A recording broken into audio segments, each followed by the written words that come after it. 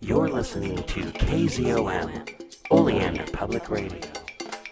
Hey everyone, welcome back to Oleander Book Club. As we sang last time, we threw away the old tape. Why? Because it sounded awful. And it was all warped and it's never coming back. We threw it away. So, this week, more ghost stories, more spooky stuff.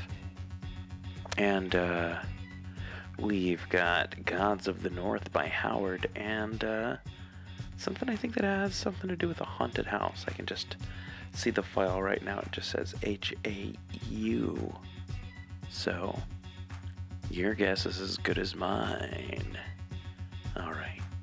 So, 2 spooky stories. And no spooky music. Here we go. Remember to rate, review, and subscribe wherever you find podcasts. Why don't you check out my other podcast, Johnny Smoothskin, The Ballad of, if you like Fallout, the video game, and soon-to-be Amazon television show, based off of Fallout lore, kind of a weird, I don't know, fan show, kind of like a documentary kind of thing, kind of like a... This is a war that happened 50 years ago, and this is what, anyway, kind of thing, but about a fake video game war. Anyway. Also, Articulate Warbling, I produce that, so I don't edit it, I don't produce the content, I just slap it up onto the internet for Zach and Laura. You can always check that one out. But hey, why don't you check out these stories? And thank you for listening. Rate, review, subscribe wherever you subscribe. Check us out at pgttcm.com/store or shop or whatever. Go to pgttcm.com and just look for something that looks like a store if you want to help support us. And we don't have a Patreon going, but I think we're going to get a Patreon going up again for Radio Free Oleander. I had one for People's Guide to the Cthulhu Mythos, but I just never did anything with it. Alright. Well, hey you've listened to me ramble enough. You deserve some ghost stories. So, let's get going with the spookiness. I hope you're enjoying your October. October in Oleander is really boring. I don't know what to say, but here we go. Thank you again. Rate, review, subscribe. I already said that part. You don't need to hear me say that. Ooh, I'm spooky. Gods of the North by Robert E. Howard. The clangor of the swords had died away. The shouting of the slaughter was hushed. Silence lay on the red-stained snow. The bleak, pale sun that glittered so blindly from the ice fields and the snow-covered plains struck sheens of silver from rent corselets and broken blades, where the dead lay as they had fallen. The nerveless hand yet gripped the broken hilt, the helmeted heads back-drawn in the throes of death, tilted red beards and golden beards grimly upward, as if in last invocation to Ymir, the frost god, god of a warrior race. Across the red drifts and the mail-clad forms, 2 figures glared at each other. In that utter desolation, only they moved. The frosty sky was over them, the white, illimitable plain around them, the dead men at their feet. Slowly through the corpses they came, as ghosts might come to a tryst through the shambles of a dead world. In the brooding silence they stood face to face. Both were tall men, built like tigers. Their shields were gone, their corselets battered and dented, blood dried on their mail, their swords were stained red.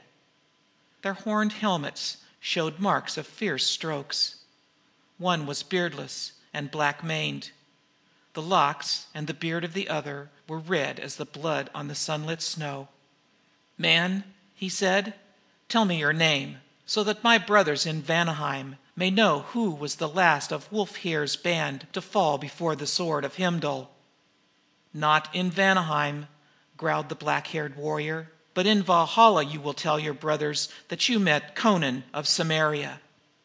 Heimdall roared and leapt. His sword flashed in a deathly arc. Conan staggered, and his vision was filled with red sparks as the singing blade crashed on his helmet, shivering into bits of blue fire. But as he reeled, he thrust with all of the power of his broad shoulders behind the humming blade. The sharp point tore through brass scales and bone and heart, and the red-haired warrior died at Conan's feet. The Cimmerian stood upright, trailing his sword, a sudden sick weariness assailing him. The glare of the sun on the snow cut his eyes like a knife, and the sky seemed shrunken and strangely apart. He turned away from the trampled expanse where yellow-bearded warriors lay locked with red-haired slayers in the death embrace. A few steps he took, and the glare of the snowfields was suddenly dimmed.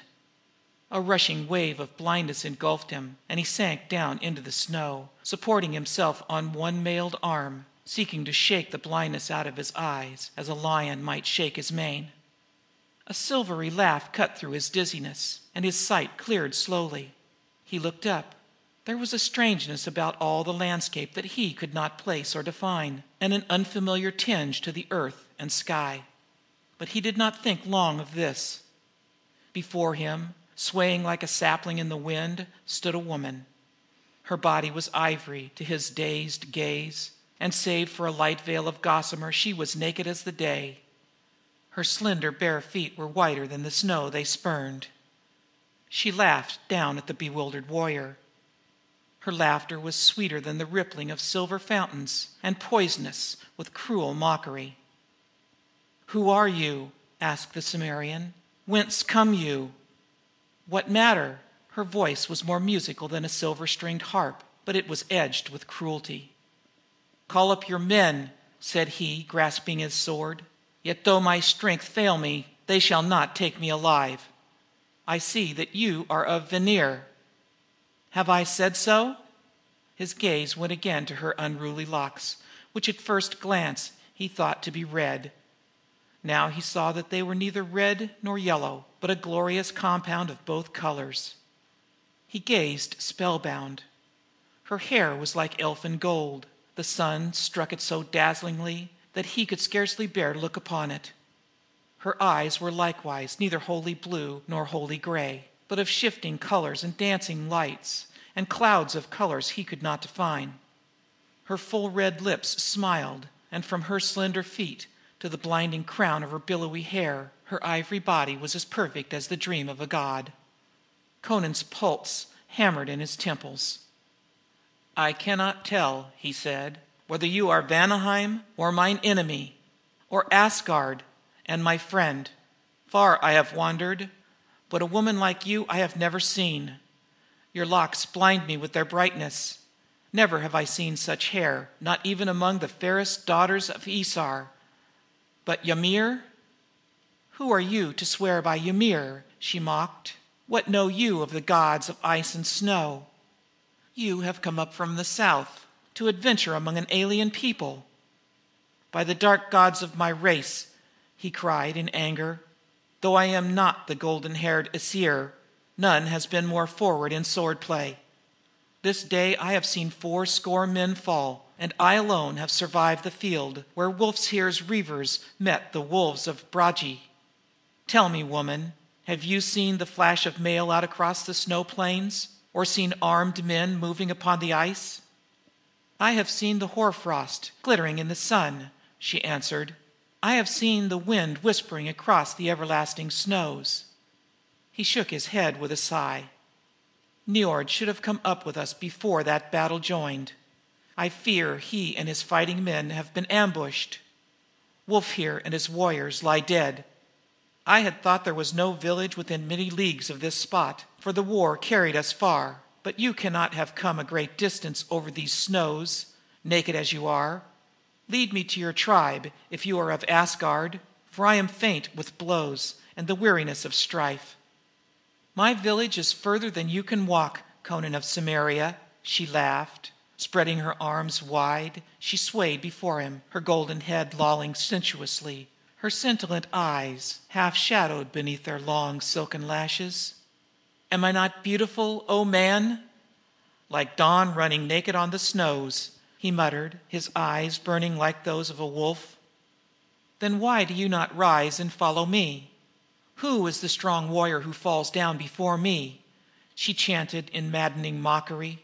"Lie down and die in the snow with the other fools, Conan of the black hair. You cannot follow where I lead." With an oath, the Cimmerian heaved himself up on his feet, his blue eyes blazing, his dark, scarred face contorted. Rage shook his soul, but desire for the taunting figure before him hammered at his temples and drove his wild blood fiercely through his veins. Passion fierce as physical agony flooded his whole being, so that earth and sky swam red in his dizzy gaze. In the madness that swept upon him, weariness and faintness were swept away. He spoke no word as he drove at her, fingers spread to grip her soft flesh. With a shriek of laughter, she leapt back and ran, laughing at him over her white shoulder. With a growl, Conan followed. He had forgotten the fight, forgotten the mailed warriors who lay in their blood, forgotten Niord and the reavers who had failed to reach the fight. He had thought only for the slender white shape which seemed to float rather than run before him. Out across the white blinding plain the chase led. The trampled red field fell out of sight behind him, but still Conan kept on with the silent tenacity of his race. His mailed feet broke through the frozen crust. He sank deep in the drifts and forged them by sheer strength. But the girl danced across the snow light as a feather floating across a pool. Her naked feet barely left their imprint in the hoarfrost that overlaid the crust. In spite of the fire in his veins, the cold bit through the warrior's mail and fur-lined tunic. But the girl in her gossamer veil ran as lightly, as gaily as if she danced through the palm and rose gardens of Powtain. On she led, and Conan followed. Black curses drooled through the Cimmerian's parched lips. The great veins in his temples swelled and throbbed, and his teeth gnashed. "You cannot escape me," he roared. "Lead me into a trap and I'll pile the heads of your kinsmen at your feet. Hide from me and I'll tear apart the mountains to find you. I'll follow you to hell." Her maddening laughter flaunted back to him, and the foam flew from the barbarian's lips. Further and further into the waste she led him. The land changed. The wide plains gave way to low hills, marching upward in broken ranges. Far to the north he caught a glimpse of towering mountains, blue with the distance, or white with the eternal snow. Above those mountains shone the flaring rays of the borealis. They spread fan-wise into the sky, frosty blades of cold, flaming light, changing in color, growing and brightening. Above him the skies glowed and crackled with strange lights and gleams. The snow shone weirdly, now frosty blue, now icy crimson, now cold silver.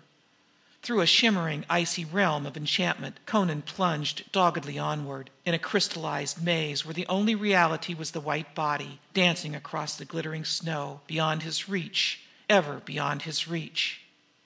He did not wonder at the strangeness of it all, not even when the two gigantic figures rose up to bar his way. The scales of their mail were white with hoarfrost. Their helmets and their axes were covered with ice. Snow sprinkled their locks. In their beards were spikes of icicles. Their eyes were cold as the lights that streamed above them. "Brothers!" cried the girl, dancing between them. "Look who follows! I have brought you a man to slay. Take his heart that we may lay it smoking on our father's board." The giants answered with roars like the grinding of icebergs on a frozen shore, and heaved their shining axes as the maddened Cimmerian hurled himself upon them. A frosty blade flashed before his eyes, blinding him with its brightness, and he gave back a terrible stroke that sheared through his foe's thigh. With a groan the victim fell, and at the instant Conan was dashed into the snow, with his left shoulder numb from the blow of the survivor, from which the Cimmerian's mail had barely saved his life.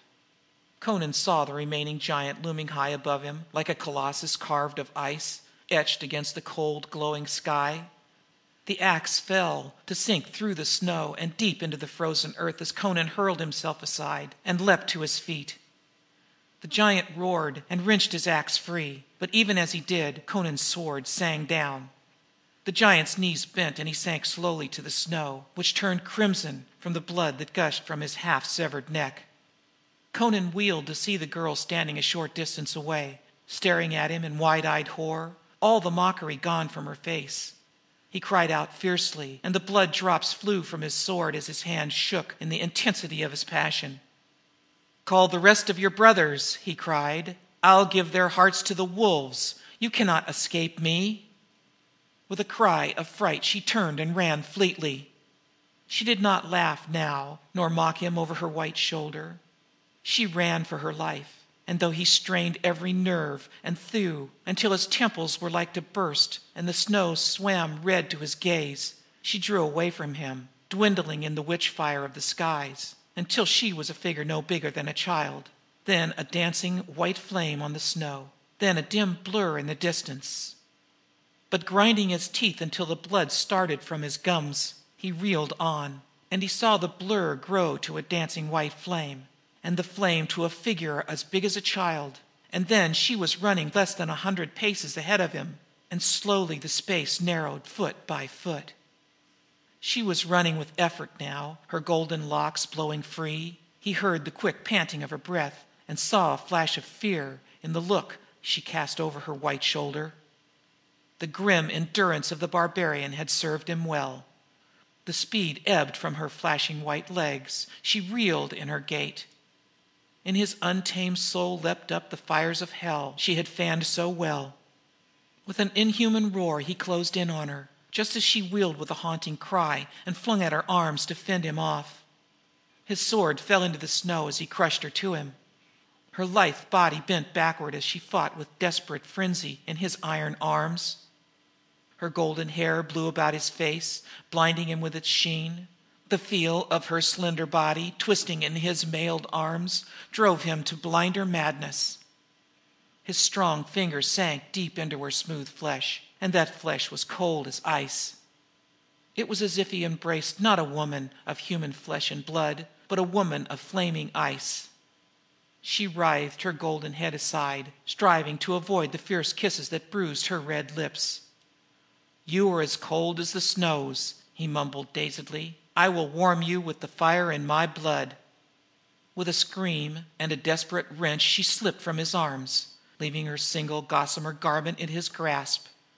She sprang back and faced him, her golden locks in wild disarray, her white bosom heaving, her beautiful eyes blazing with terror. For an instant he stood frozen, awed by her terrible beauty as she posed naked against the snows.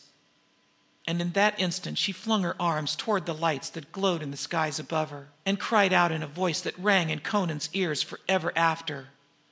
"Ymir! Oh, my father! Save me!" Conan was leaping forward, arms spread to seize her, when with a crack like the breaking of an ice mountain, the whole sky leapt into icy fire. The girl's ivory body was suddenly enveloped in a cold blue flame, so blinding that the Cimmerian threw up his hands to shield his eyes from the intolerable blaze. A fleeting instant, the skies and snowy hills were bathed in crackling white flames, blue darts of icy light and frozen crimson fires. Then Conan staggered and cried out. The girl was gone.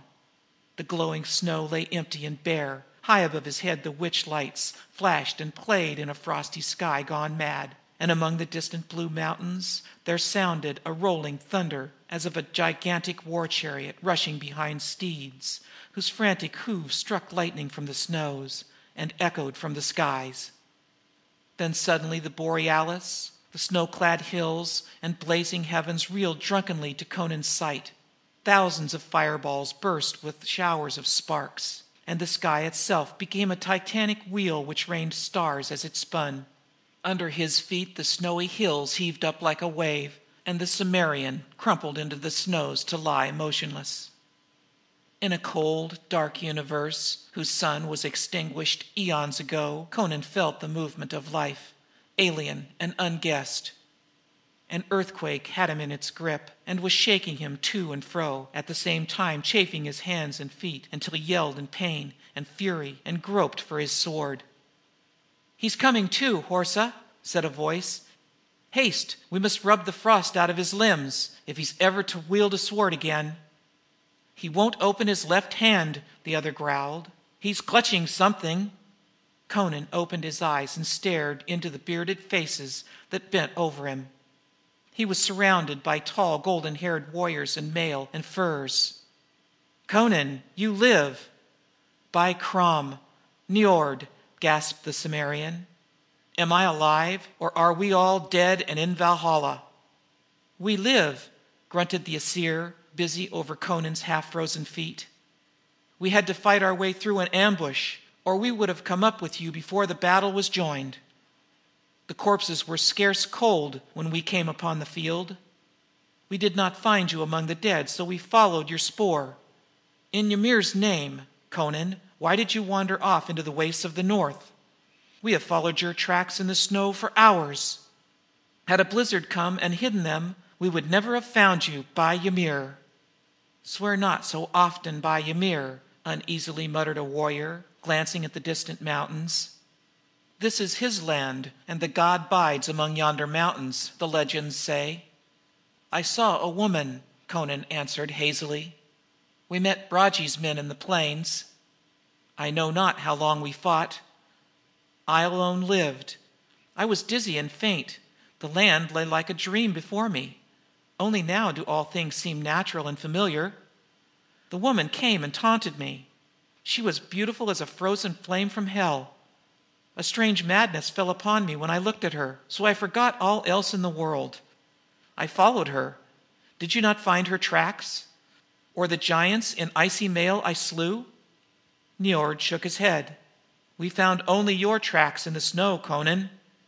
"Then it may be that I am mad," said Conan dazedly. "Yet you yourself are no more real to me than was the golden-locked witch who fled naked across the snows before me. Yet from under my hands she vanished in an icy flame." "He's delirious," whispered a warrior. "Not so," cried an older man, whose eyes were wild and weird. "It was Atali, the daughter of Ymir, the frost giant. To the fields of the dead she comes and shows herself to the dying. Myself, when a boy, I saw her when I lay half slain on the bloody field of Woolraven. I saw her walk among the dead in the snows, her naked body gleaming like ivory, and her golden hair unbearably bright in the moonlight. I lay and howled like a dying dog because I could not crawl after her. She lures men from stricken fields into the wastelands to be slain by her brothers, the ice giants, who lay men's red hearts smoking on Ymir's board. The Cimmerian has seen Atali, the frost giant's daughter." "Bah!" grunted Horsa. "Old Gorm's mind was touched in his youth by a sword cut on the head. Conan was delirious from the fury of battle. Look how his helmet is dinted. Any of those blows would have addled his brain. It was an hallucination that he followed into the wastes. He is from the south. What does he know of Atali?" "You speak truth, perhaps," muttered Conan. "It was all strange and weird, by Crom." He broke off, glaring at the object that still dangled from his clenched left fist. The others gaped silently at the veil he held up, a wisp of gossamer that was never spun by human distaff. End of Gods of the North by Robert E. Howard. Recorded by Rowdy Delaney, Idaho, USA.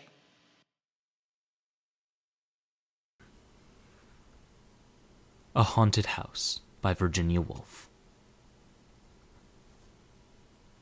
Whatever hour you woke, there was a door shutting. From room to room they went hand in hand, lifting here, opening there, making sure. A ghostly couple. "Here we left it," she said, and he added, "Oh, but here too. It's upstairs," she murmured, and in the garden, he whispered. "Quietly," they said, "or we shall wake them." "But it wasn't that you woke us. Oh no. They're looking for it. They're drawing the curtain," one might say, "and so read on a page or two." Now they've found it, one would be certain, stopping the pencil on the margin. And then, tired of reading, one might rise and see for oneself. The house all empty, the door standing open, only the wood pigeons bubbling with content, and the hum of the threshing machine sounding from the farm. What did I come in here for? What did I want to find? My hands were empty. Perhaps it's upstairs, then. The apples were in the loft, and so down again in the garden still as ever, only the book had slipped into the grass. But they had found it in the drawing-room. Not that one could ever see them. The window panes reflected apples, reflected roses. All the leaves were green in the glass. If they moved in the drawing-room, the apple only turned its yellow side. Yet the moment after, if the door was opened, spread about the floor, hung upon the walls, pendant from the ceiling. What? My hands were empty. The shadow of a thrush crossed the carpet. From the deepest wells of silence, the wood-pigeon drew its bubble of sound. Safe, safe, safe. The pulse of the house beat softly. The treasure buried, the room. The pulse stopped short. Oh, was that the buried treasure? A moment later the light had faded. Out in the garden, then.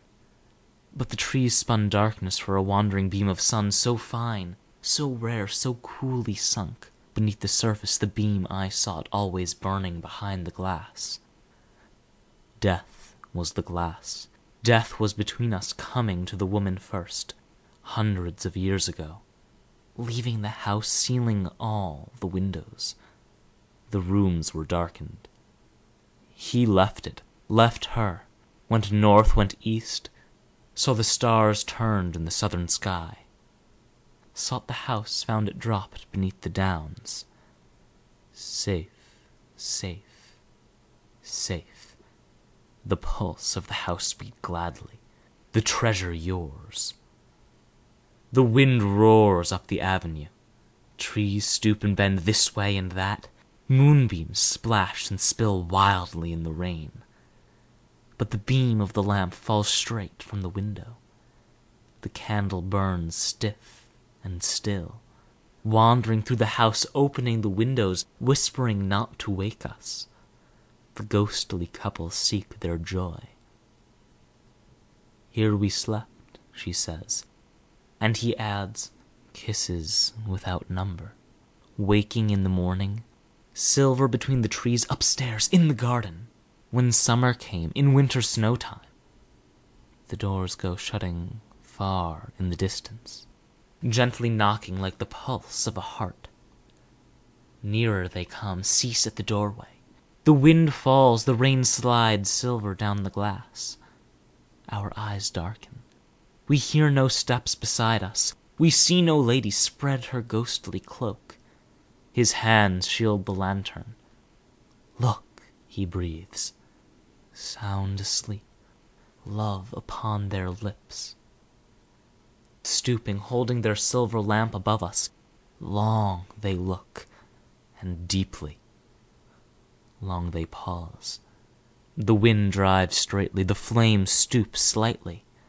Wild beams of moonlight cross both floor and wall, and, meeting, stain the faces bent, the faces pondering, the faces that search the sleepers and seek their hidden joy. Safe, safe, safe. The heart of the house beats proudly. Long years, he sighs. Again you found me. Here, she murmurs, sleeping in the garden reading, laughing, rolling apples in the loft. Here we left our treasure. Stooping, their light lifts the lids upon my eyes. Safe, safe, safe. Safe, safe, safe. The pulse of the house beats wildly. Waking, I cry, oh, is this your buried treasure? The light in the heart. End of A Haunted House by Virginia Woolf. Recording by David Fetterman. David, thank you both so much for reading today. Greatly appreciate it. If you would like to volunteer, contact David Heath on Facebook. He'd be happy to talk to you. If you would like to request a story for a month that's coming up, let us know, and we'll see if we can do it. If you have something that you'd like us to read, let us know, and we'll see if we can do it. And if we can, we will. And if we can't, hey, it's just the way it goes sometimes. Thank you so much for listening. You are awesome. I hope if you are at home, you are staying clean, staying safe. I hope if you're out in the world, you're staying extra clean and extra safe. I myself commute back and forth, work with food, and work around as few people as possible. So I'm out there going back and forth in Portland. So, it's not on fire this week, which is nice. But hey, we'll talk to you later. See you soon. And we've got another episode of the Radio Free Oleander coming up soon. And then the next episode will be more spooky stories. We'll see you then. And I'll have Dave with me next time. So, yeah. Okay. See you then. Okay. Bye. Good night. Drive safe. Sleep well. I love you.